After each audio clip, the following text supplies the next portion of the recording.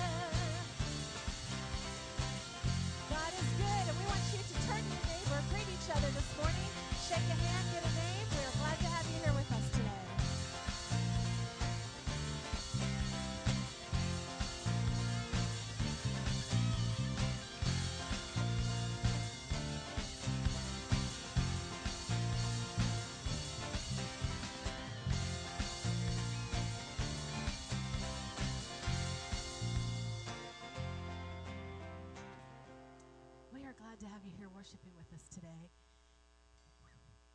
God loves us, and he gave his son so that we could know beyond a shadow of a doubt that we are his and that he is ours as we sing this next song.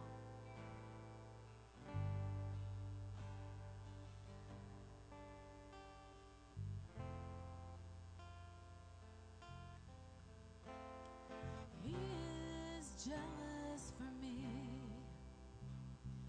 Love's like a hurricane. I am a tree bending beneath the weight of his wind and mercy.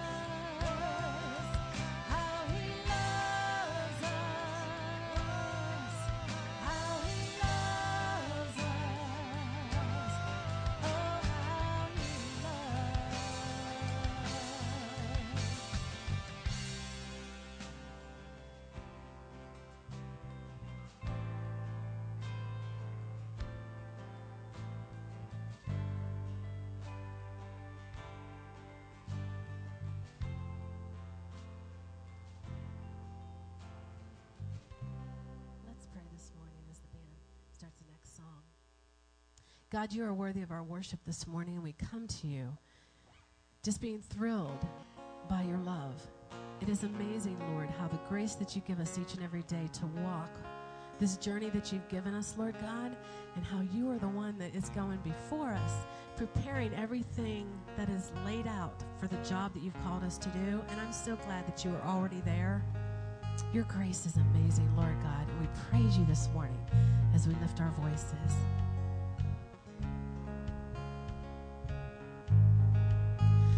Amazing grace, how sweet the sound that saved a wretch like me.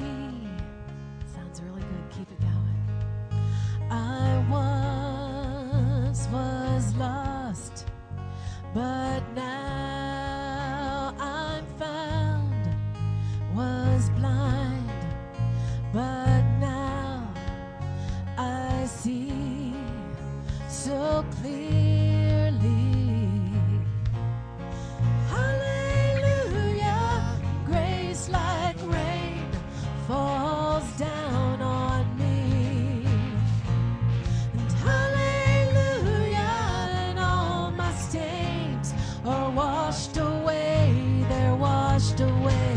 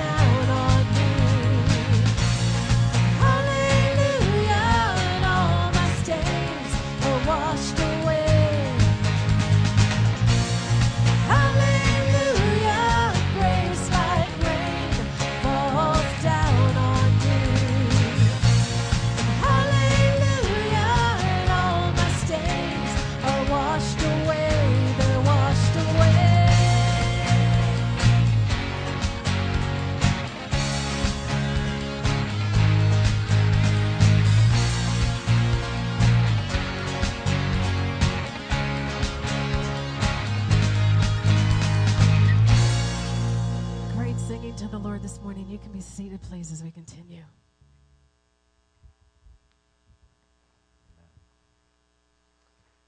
Amen. Boy, I like that song. I'll tell you what. That was good.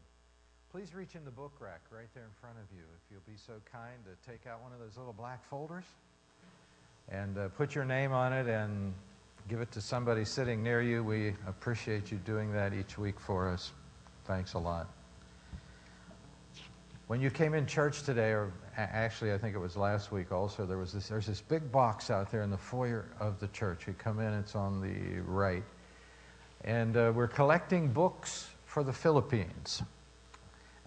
Primarily what we'd like to have is some children's books. And so go home and look through your archives, places you haven't looked before, and bring in those children's books so that we can get them packaged up and send them over to the Philippines. They can enjoy them, re-enjoy them over there. We'll appreciate that. Let's see, we have some cards to pass out. Sean, and we need a couple guys up here in the front. We have some boxes of cards. And so put one box over on this side, Sean, and then two boxes in the center and one box over there. We're going to pass these boxes back through the congregation. Take two of these little cards. These are business cards, which Julie over here designed. Thank you, Julie. And I want you to keep them, use them as an opportunity to invite people to the services of the church or to listen to our radio program. Church services on one side, radio programs on the other side. 2 cards apiece, please. And we have so many people in our church that were first of all acquainted with our church through the radio program. I was just thinking about Rick Countryman right down here in the front. Raise your hand, Rick. Rick said he was driving down the road one day and he heard the program and came up here soon after that. And he and his whole family, some of his kids got saved. His whole family come to church now. And so it's amazing. People listen to the radio. 9:30 in the Sunday morning, 7:30 Sunday evening. Share that program with other people. And there's sure a lot of people out there, they're looking for a church that teaches the Bible, a church where they can have fellowship, church they can grow in the grace and knowledge of the Lord. So you enjoy keeping these and bring them out at the appropriate time. Also, we have our prayer emphasis forms in the Courier today. Take advantage of these. We have quite a stack. You know, people have so many needs today. It's amazing. Physical, spiritual, all sorts of things. When you fill out this form and you turn it in, we do pray over it. Our people who come on Wednesday night pray over these forms. Then we have a men's prayer meeting that meets on Thursday here in the morning.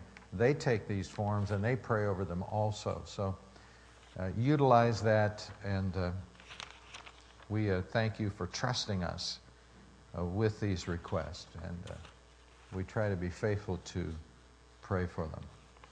Let's stand together as our ushers come this morning, and we'll receive our morning offering together at this time. We thank you for being faithful to the church in your giving. This is the time of the year that we just really need an outpouring of financial love for the church. The bills are, as you would imagine, astronomical. This place runs 7 days a week up here on this hill. Anytime you come up here, there's cars in the parking lot. People in the community use this building for certain things. Our preschool runs all the time. So let's do our very best this morning as we give to the Lord. Dear Lord, we thank you so much for this time that we can be here in your church. We thank you for providing a living for us, strength to go to work, a mind to think at work, and now we come back to provide for your church. We pray that you'll bless each gift and each giver. In Jesus' name we pray. Amen. You may be seated.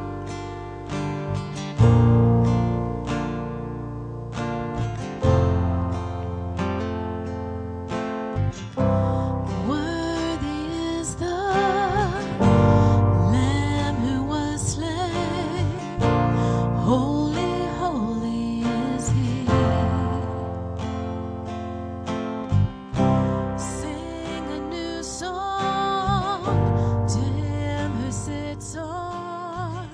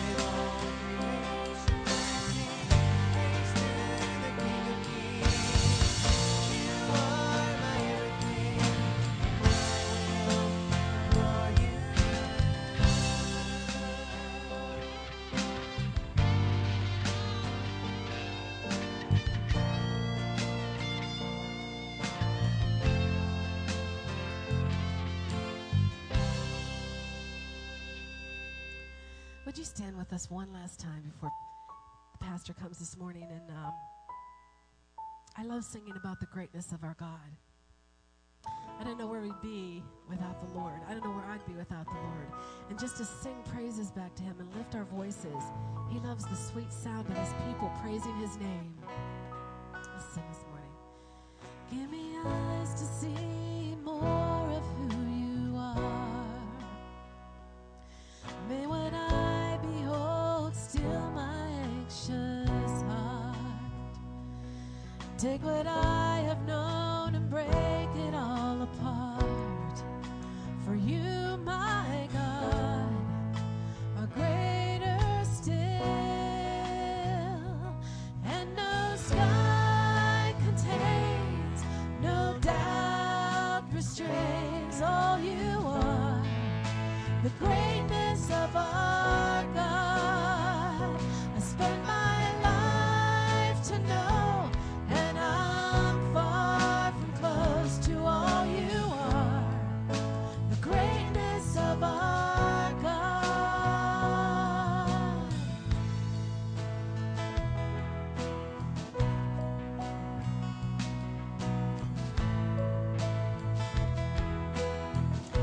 Sing, give me grace.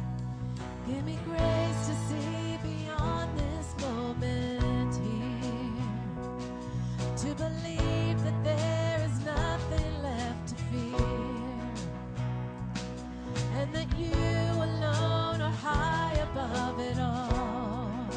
For you, my God, are greater still. And no sky contains, no doubt restrains all you are. The greatness of our God. I spent my life to know, and I'm far from close to all you are. The greatness of our God. And no sky contains, no doubt restrains all you are.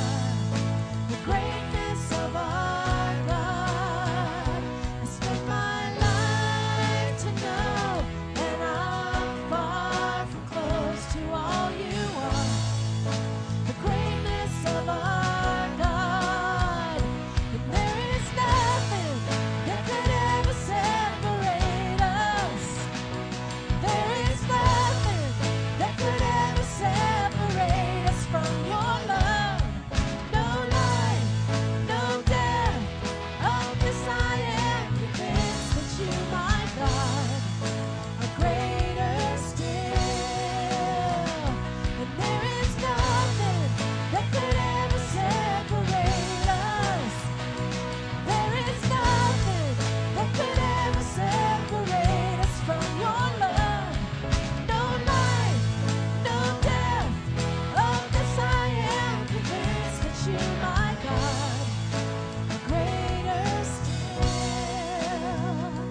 And no words could say or song convey all you are. The greatness of our God. Spend my life to know, and I'm far from close to all you are. The greatness of our God. All you are. The greatness of our God. All you are. The greatness of our God.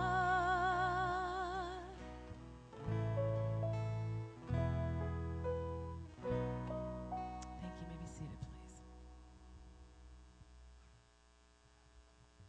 Amen. Aren't you glad to be here this morning? Worshiping our God. Some exciting themes this morning. Great to hear you sing praise to our Lord. Today, if you have your Bibles, let's go to Ephesians chapter 2, verses 1 through 10. And we're going to be looking at the scripture there this morning. But before we get started, I'd like to just challenge you with this thought. You know, I think sometimes we get going into our life and we get off the track, so to speak, because we start looking to other people for our value. Where do you get your value from? Do you get your value because somebody else said that you've done well? Do you get your value because your boss said that you've performed well at your work? Do you get your value because your wife was smiling today? Do you get your value because just because of other people's approval? Maybe even inside the church, we can get our value because, well, I went to church every week and I check off all these lists. And I have these things that are outward conformity that I put up, and it's like, if I can attain to these, if I make this person happy over here, I'm happy. Or if this person over here, if I do this, even my own self-set bar that I'm trying to raise in my life, if I've attained that, then I'm happy. Then I have value. Well, I want to look at the scripture this morning and see what does God say about our value. Where do we really get our value from? And how can we remedy that? Because that's an area that I struggle with. I think that most people struggle with that, is that we rely on other people for our value system. And really, God has a value system that's completely different than what my value system is. So let's look at Ephesians chapter 2, beginning in verse 1. And you, who he made alive, who were dead in trespasses and sins, in which you once walked according to the course of this world, according to the prince of the power of the air, the spirit who now works in the sons of disobedience, among whom also we all once conducted ourselves in the lust of the flesh, and in the lust of our flesh, fulfilling the desires of the flesh and of the mind, and were by nature children of wrath, just as the others. First, in our notes this morning, I'd like to draw your attention to this thought that the depth of God's grace saves us from our past. The depth of God's grace saves us from our past. Paul here gives some pretty heavy terminology. He says, you were once dead. Now you're alive. You have been made alive. You were once dead. And the idea here is that spiritually we were dead in our sins. It says that you were dead in your trespasses and your sin. Our rebellion against God and the actual sin that we were involved in doing. This was not necessarily a physical description. He's not saying that you were dead and you came back to life. He's talking about a spiritual description. Spiritually, you were dead in your sin. And I want you to consider the analogy that Paul is giving us here. It's like a corpse. A corpse is insensible. A corpse cannot respond. It does not hear. It has no feelings. The corpse cannot respond to the great things around it. The sound of music, the voice of a friend, even an alarm clock cannot wake a corpse.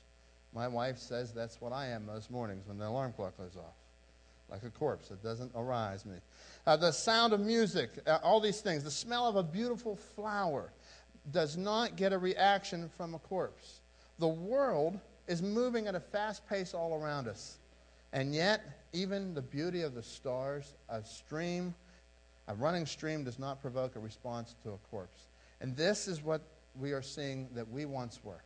We were once dead in our sin. Dead. No response to the things of Christ.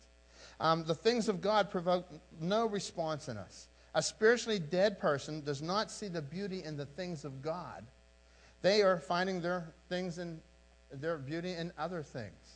They're finding their joy in other things. He does not hear the call of God. A dead person does not hear the call of God. Why? Because he's dead in his trespasses and his sins.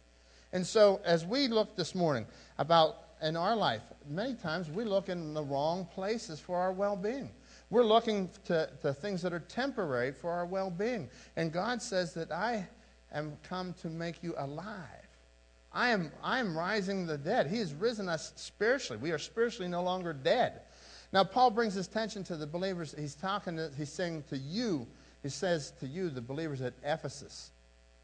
This was the Gentile believers. At one point, they were dead in their sins. At one point, we all were dead in our sins. And he goes on in verse 3. In verse 3, he changes it. He says, we also. He includes the Jews. He says, listen, we also were included in this. In other words, he's bringing this in that everybody, whether it's Jew or Gentile, whether it was the people that tried to keep the law or the people that didn't even know about the law, all of these people were under the fallen nature. We were all dead.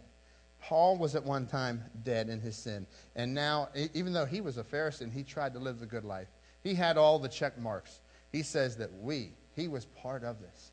He was dead in his sin at one point as well. And it says once, this is a past tense. It's talking past tense. One time. There was a time in your life that you were dead in your sin. And I want you to think about that, because this morning I believe that a lot of people, they get tripped up because they look at their past. And they say, well, this happened to me whenever I was 15 years old.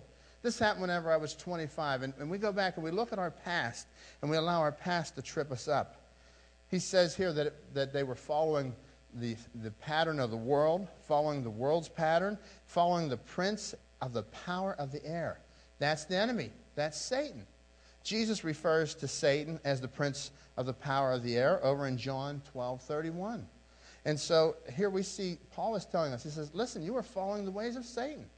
You were dead in your sin. God is the one who came and made you alive. This was your past. In days gone by, we were under the power and the passion of sin. And this is not to say that you acted out every perverse sin. This doesn't mean that, okay, you were as bad as you possibly could have been, that you had done all these acts that were horrible. Yes, you have done a lot of acts, but there's also the acts of the mind. And the Apostle Paul draws attention to that there. He says, among whom we also once conducted ourselves in the lust of the flesh, fulfilling the desires of the flesh and of the mind. You see, what are the sins of the mind?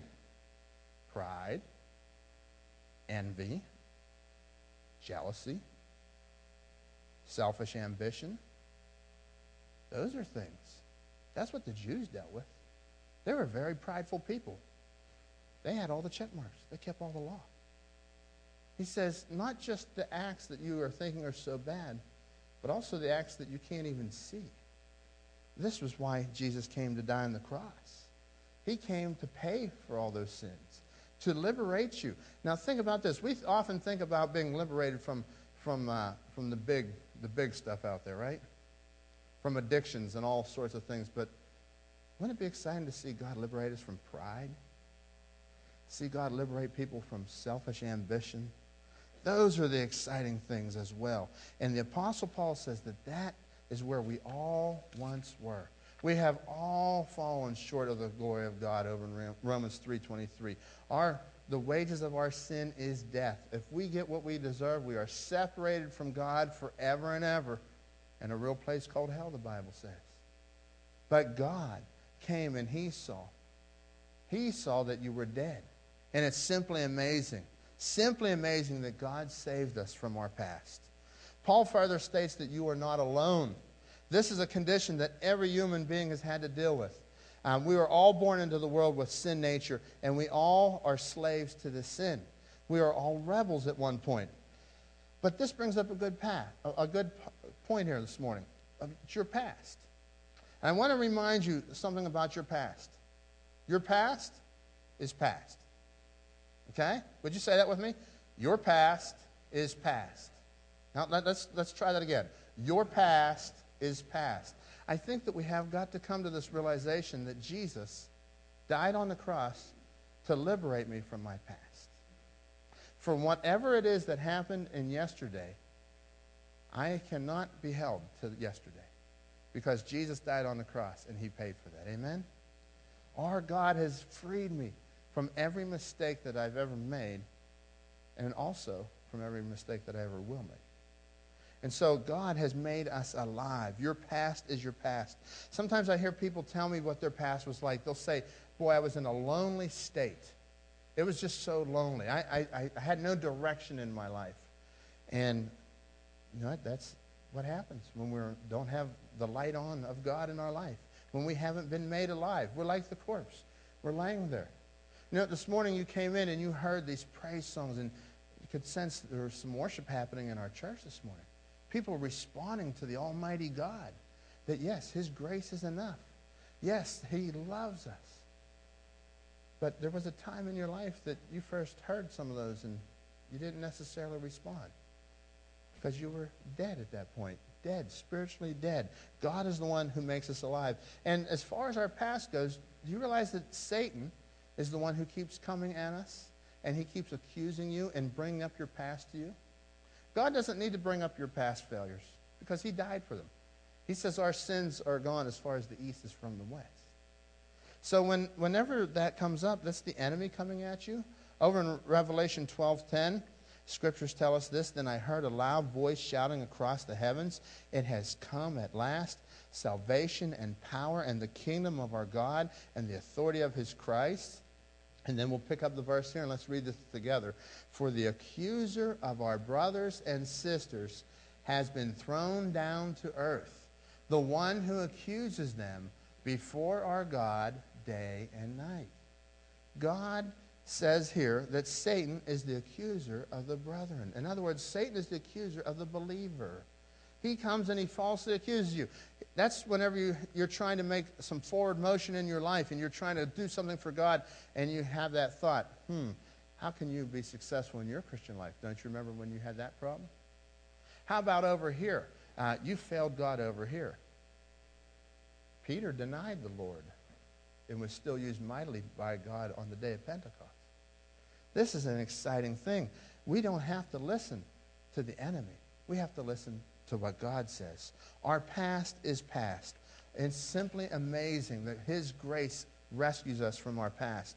Number 2 this morning in your notes, God's grace has raised us to new heights, changing our future. God's grace has raised us to new heights, changing our future. We'll pick up in verse 4. "But God, who is rich in mercy, because of his great love with which he loved us, even when we were dead in trespasses, made us alive together with Christ. By grace you have been saved. And raised us up together, and made us sit together in the heavenly places in Christ Jesus, that in the ages to come he might show the exceeding riches of his grace in his kindness toward us in Christ Jesus." I am so thankful this morning for verses like verse 4. You hear all the terrible condition that we were in, but God. But God had a plan. But God had a mind. But God came and he was seeking you. He is rich in mercy. What do we think of when we think of somebody who's rich? Think of a lot of money, right? We think of big houses, big land. We think of all these things. And we think of an abundance of money. You say, if I were rich, I would do this, right? You would think of all the abundance that you would have. Well, that's what the author here, what Paul's telling us. He's saying God is rich in mercy. He has an abundance of mercy. There's nothing that you can do that God doesn't have enough mercy to cover. Isn't that exciting? Nothing of your past, nothing that you can do will ever separate you from the love of God. And his mercy is rich. And his mercy is where it comes from. Even when we were dead, the Bible says that he was coming to rescue us. It is God who came to us, who made us alive. We didn't just all of a sudden come to life because I had a great moment. I didn't come to life. You're not excited to worship the Lord because it was something that was in you, that you have this desire more than somebody else. No, God made you alive. And this is where we have to remember, this is the grace of God. God is the one who came and he made you alive. Look at Romans 5:8 there. Romans 5:8 says this, "But God demonstrates his own love for us. His own love for us in this, while we were still sinners, Christ died for us." So there is nothing that can separate us from the love of God. And while we were still dead, he came and he rescued us. He is the one who came and breathed new life into us. Sound familiar? Last week we looked at Lazarus when Pastor was sharing with us about Lazarus, the compassion that Jesus had on Lazarus. Jesus wept. Today I believe that Jesus still has that compassion for spiritually dead people. His heart is heavy. God, the Bible tells us that Jesus, when he came to seek and to save that which was lost. His heart is heavy for those that have not been awakened yet spiritually. And he is seeking. And he's giving us all the opportunity to come alive in him. And so that's where we come in. We're praying for our friends. We're praying for others. We're trying to bring them to Christ. But look at the exciting part in the Scripture. It says that we have been made alive together with Christ. That's exciting. When Jesus died on the cross, he paid for our sin. When he arose, he conquered death, and he made us alive. But because of his resurrection, we have a spiritual resurrection as well. He made us alive. He had a literal resurrection. And look, he says that we were spiritually dead. We have a spiritual resurrection.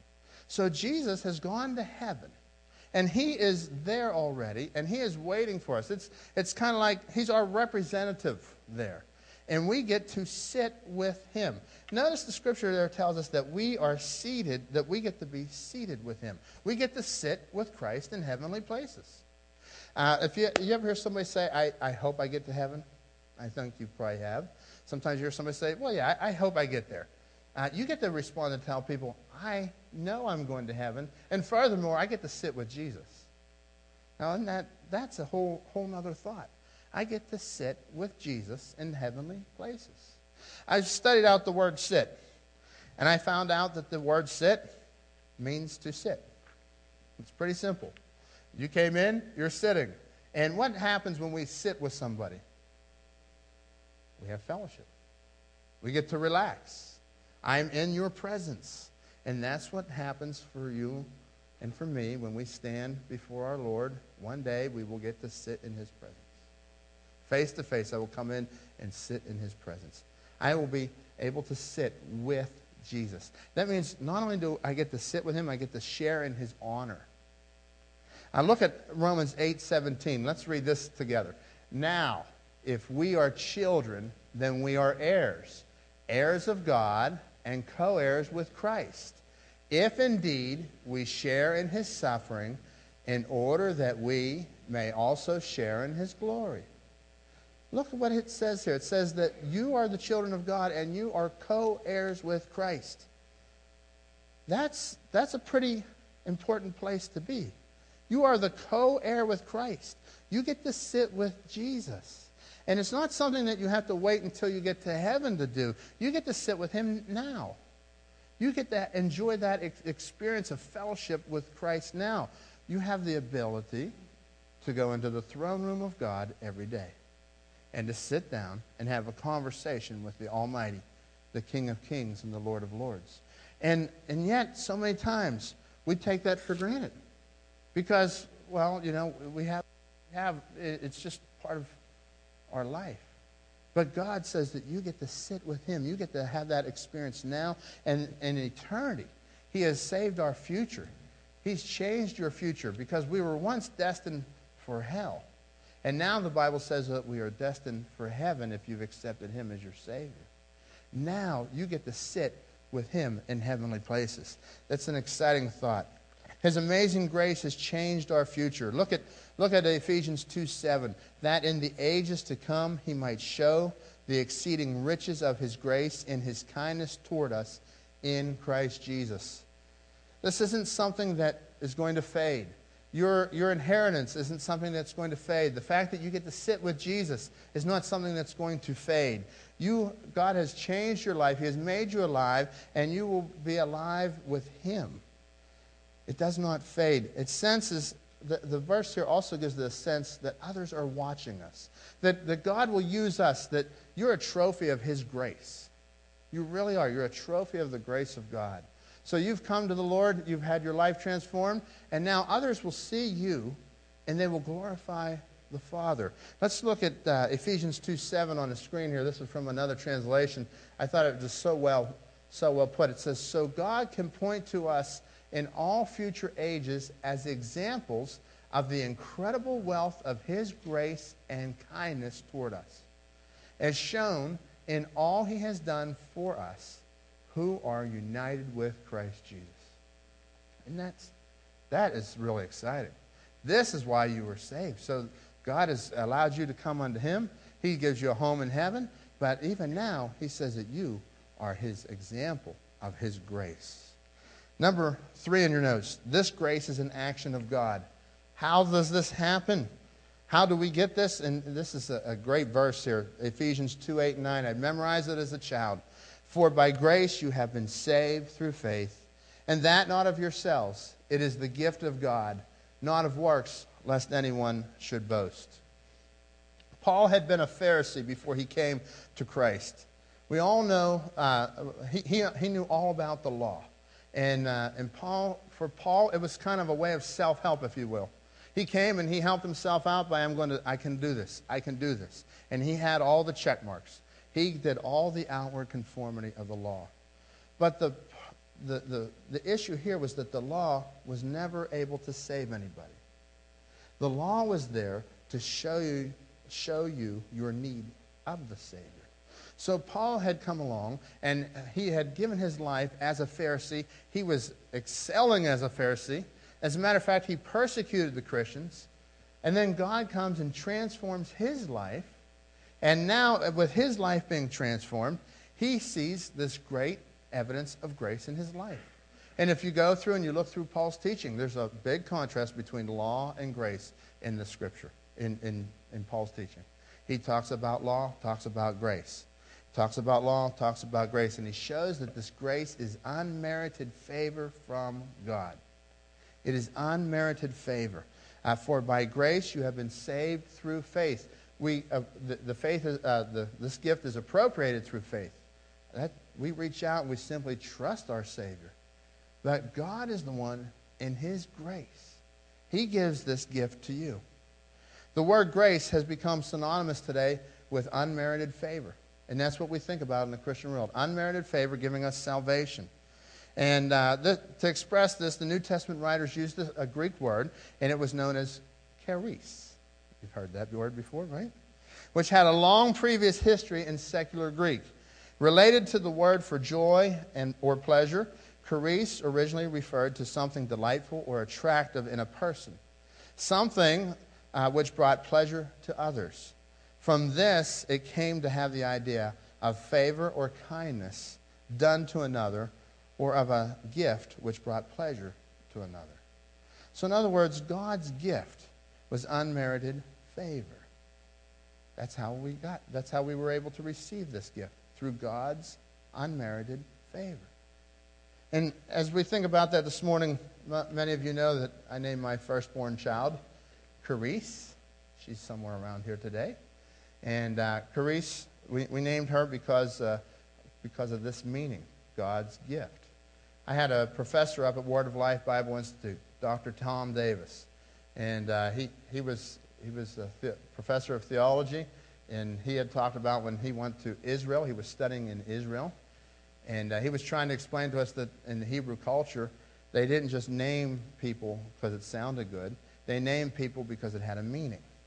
So, and you see that a lot in the Old Testament.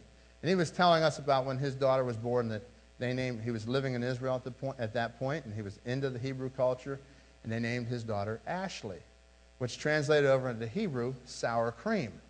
And a lot of the people couldn't understand, why would you name your daughter sour cream? So I always had that in my mind, why to name my children. And it took my father-in-law a little bit to understand what Charis was, okay? And he came along after a few visits. But we named her Charis because it means God's gift, unmerited favor. I named my second daughter Kara because that comes from the Greek word meaning for joy. So we have grace and joy in our house. Now, it's not always graceful and joyful, okay? But that's the idea. That's what we're trying to do. But think with me this morning. Grace. This is God's unmerited favor. No one can boast. When we get to heaven, nobody will be able to say, you know what? I helped 40 little old ladies across the street every week. Nobody will be able to say, I went to seminary. I went to church more than the church was open. I have friends in our community that go to other churches that are open every day. And some of them have told me that. Well, I go every morning. I said, wow. I work there and I don't want to go every morning. So, no, just kidding. But he was like, wow. And they have all these check marks.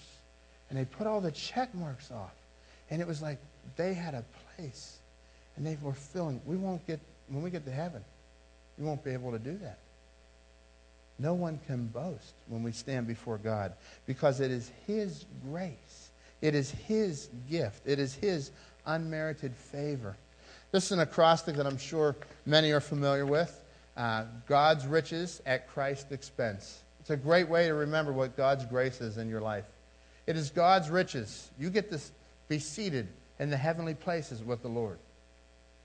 You get to sit in his presence. God's riches. You are co-heirs with Jesus. God's riches at Christ's expense. That grace was not cheap. It is free to you, but the price was paid on the cross. When Jesus came, he died on the cross, and he paid for your sin. This is what grace is. As a child, I memorized Ephesians chapter 2, verses 8 and 9. I had those memorized. I'm sure many of you that were in those classes with me, that's what we did. We memorized those classes and memorized those verses. I'll never forget Ephesians 2, 8, and 9. But it took me a long time before I really understood verse 10. And, you know, the Bible it's kind of an interesting thing. When you're reading the Bible, you should always read it in context. You know, what is he trying to say here? Sometimes you can pull out a verse, and you can really ruin things by pulling one verse out and not looking at the whole passage. So let's look at what the next verse says here, verse 10. It says, "For we are his workmanship, created in Christ Jesus for good works, which God had prepared beforehand that we should walk in them." Number 4 in your notes, you are God's masterpiece. He is transforming your present life. You are God's masterpiece. The word here for masterpiece, the word here for workmanship is also translated as masterpiece. Here's another translation of that on Ephesians 2:10. Let's read this aloud together. "For we are God's masterpiece. He has created us anew in Christ Jesus so we can do the good things he planned for us long ago." We are God's masterpiece. The word used here for masterpiece is really the word from where we get the word poem or a work of art. Okay? So think of yourself as God's work of art. God is the one who is the artist. He's the one who is writing the poem. He's the one who's making this work of art. And so as you see on the screen there, the potter and the clay, and you think of how that the potter is the artist.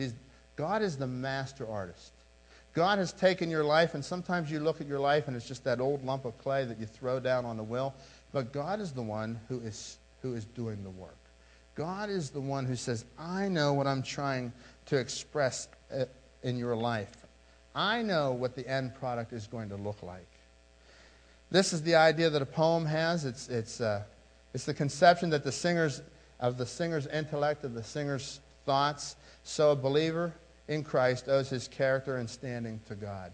You are the work of God. We are his work. We are his masterpiece. Psalm 138 tells us this. It says that the Lord will work out his plans for my life. For your faithful love, O Lord, endures forever. The Lord will work out his plans for my life. I am the masterpiece of God. You are the masterpiece of God. And he did this. It is his work that he has created so that you will go and do the good things that he has called you to do. Good things don't get you into heaven.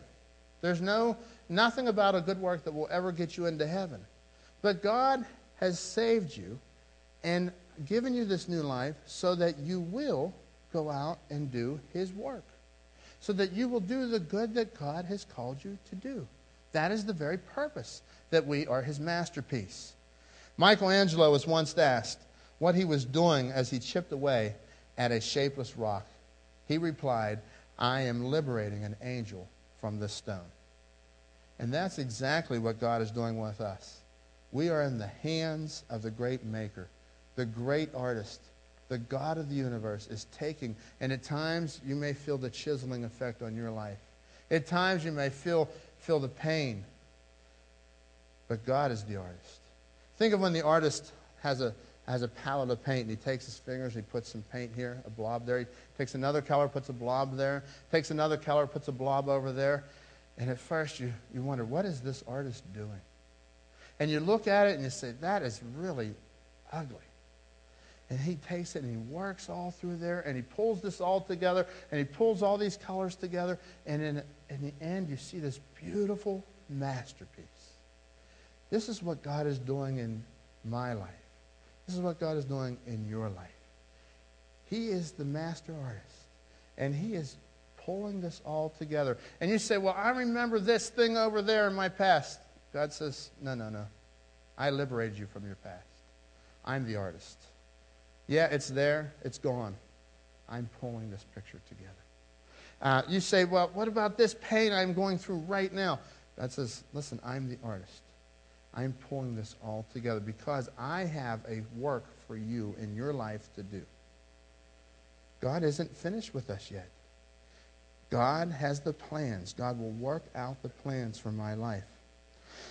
I read a story one time about a man who lived in a tiny apartment and he died in extreme poverty. At one point in his life, he had been homeless even, and he lived on the streets. And the man never really had any successes to speak of. He was just a kind of a simple, common guy. He lived and died as just another face in a crowd. Just a small, feeble little apartment. And after the funeral, a few of his family members came over to his place, and they gathered the little bit of belongings that he had, and among them was a painting on the wall. And they said, well, there's no value here. We'll just have a little garage sale. And they took all the little things that he had, including that painting, and they sold them at the garage sale. And then a lady came along and bought the picture.